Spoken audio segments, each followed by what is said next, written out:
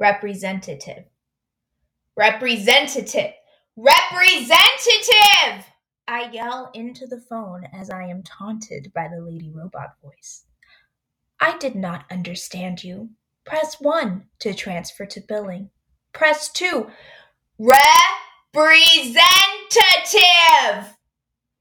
I'm sorry. I did not understand you. Goodbye. Los Angeles is a giant waiting room. Los Angeles is sitting on hold for 1.5 hours, only to be hung up on by a lady robot. Imagine a room with linoleum floors, rows and rows of uncomfortable chairs, terrible lighting, and a dude sitting on the same bench as you jiggling his leg incessantly so the entire thing is shaking and you are slowly losing your mind. Everyone is waiting for that girl with the magical clipboard to open the single door leading to the back and take away all of your fears, doubts, and worries. Every single soul sitting in that boring, uncomfortable room is a pick-me girl.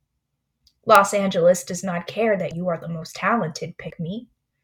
Los Angeles has a mind of its own.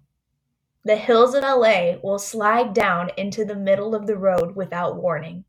The earth will rumble and shake to remind you that, yes, you are still alive.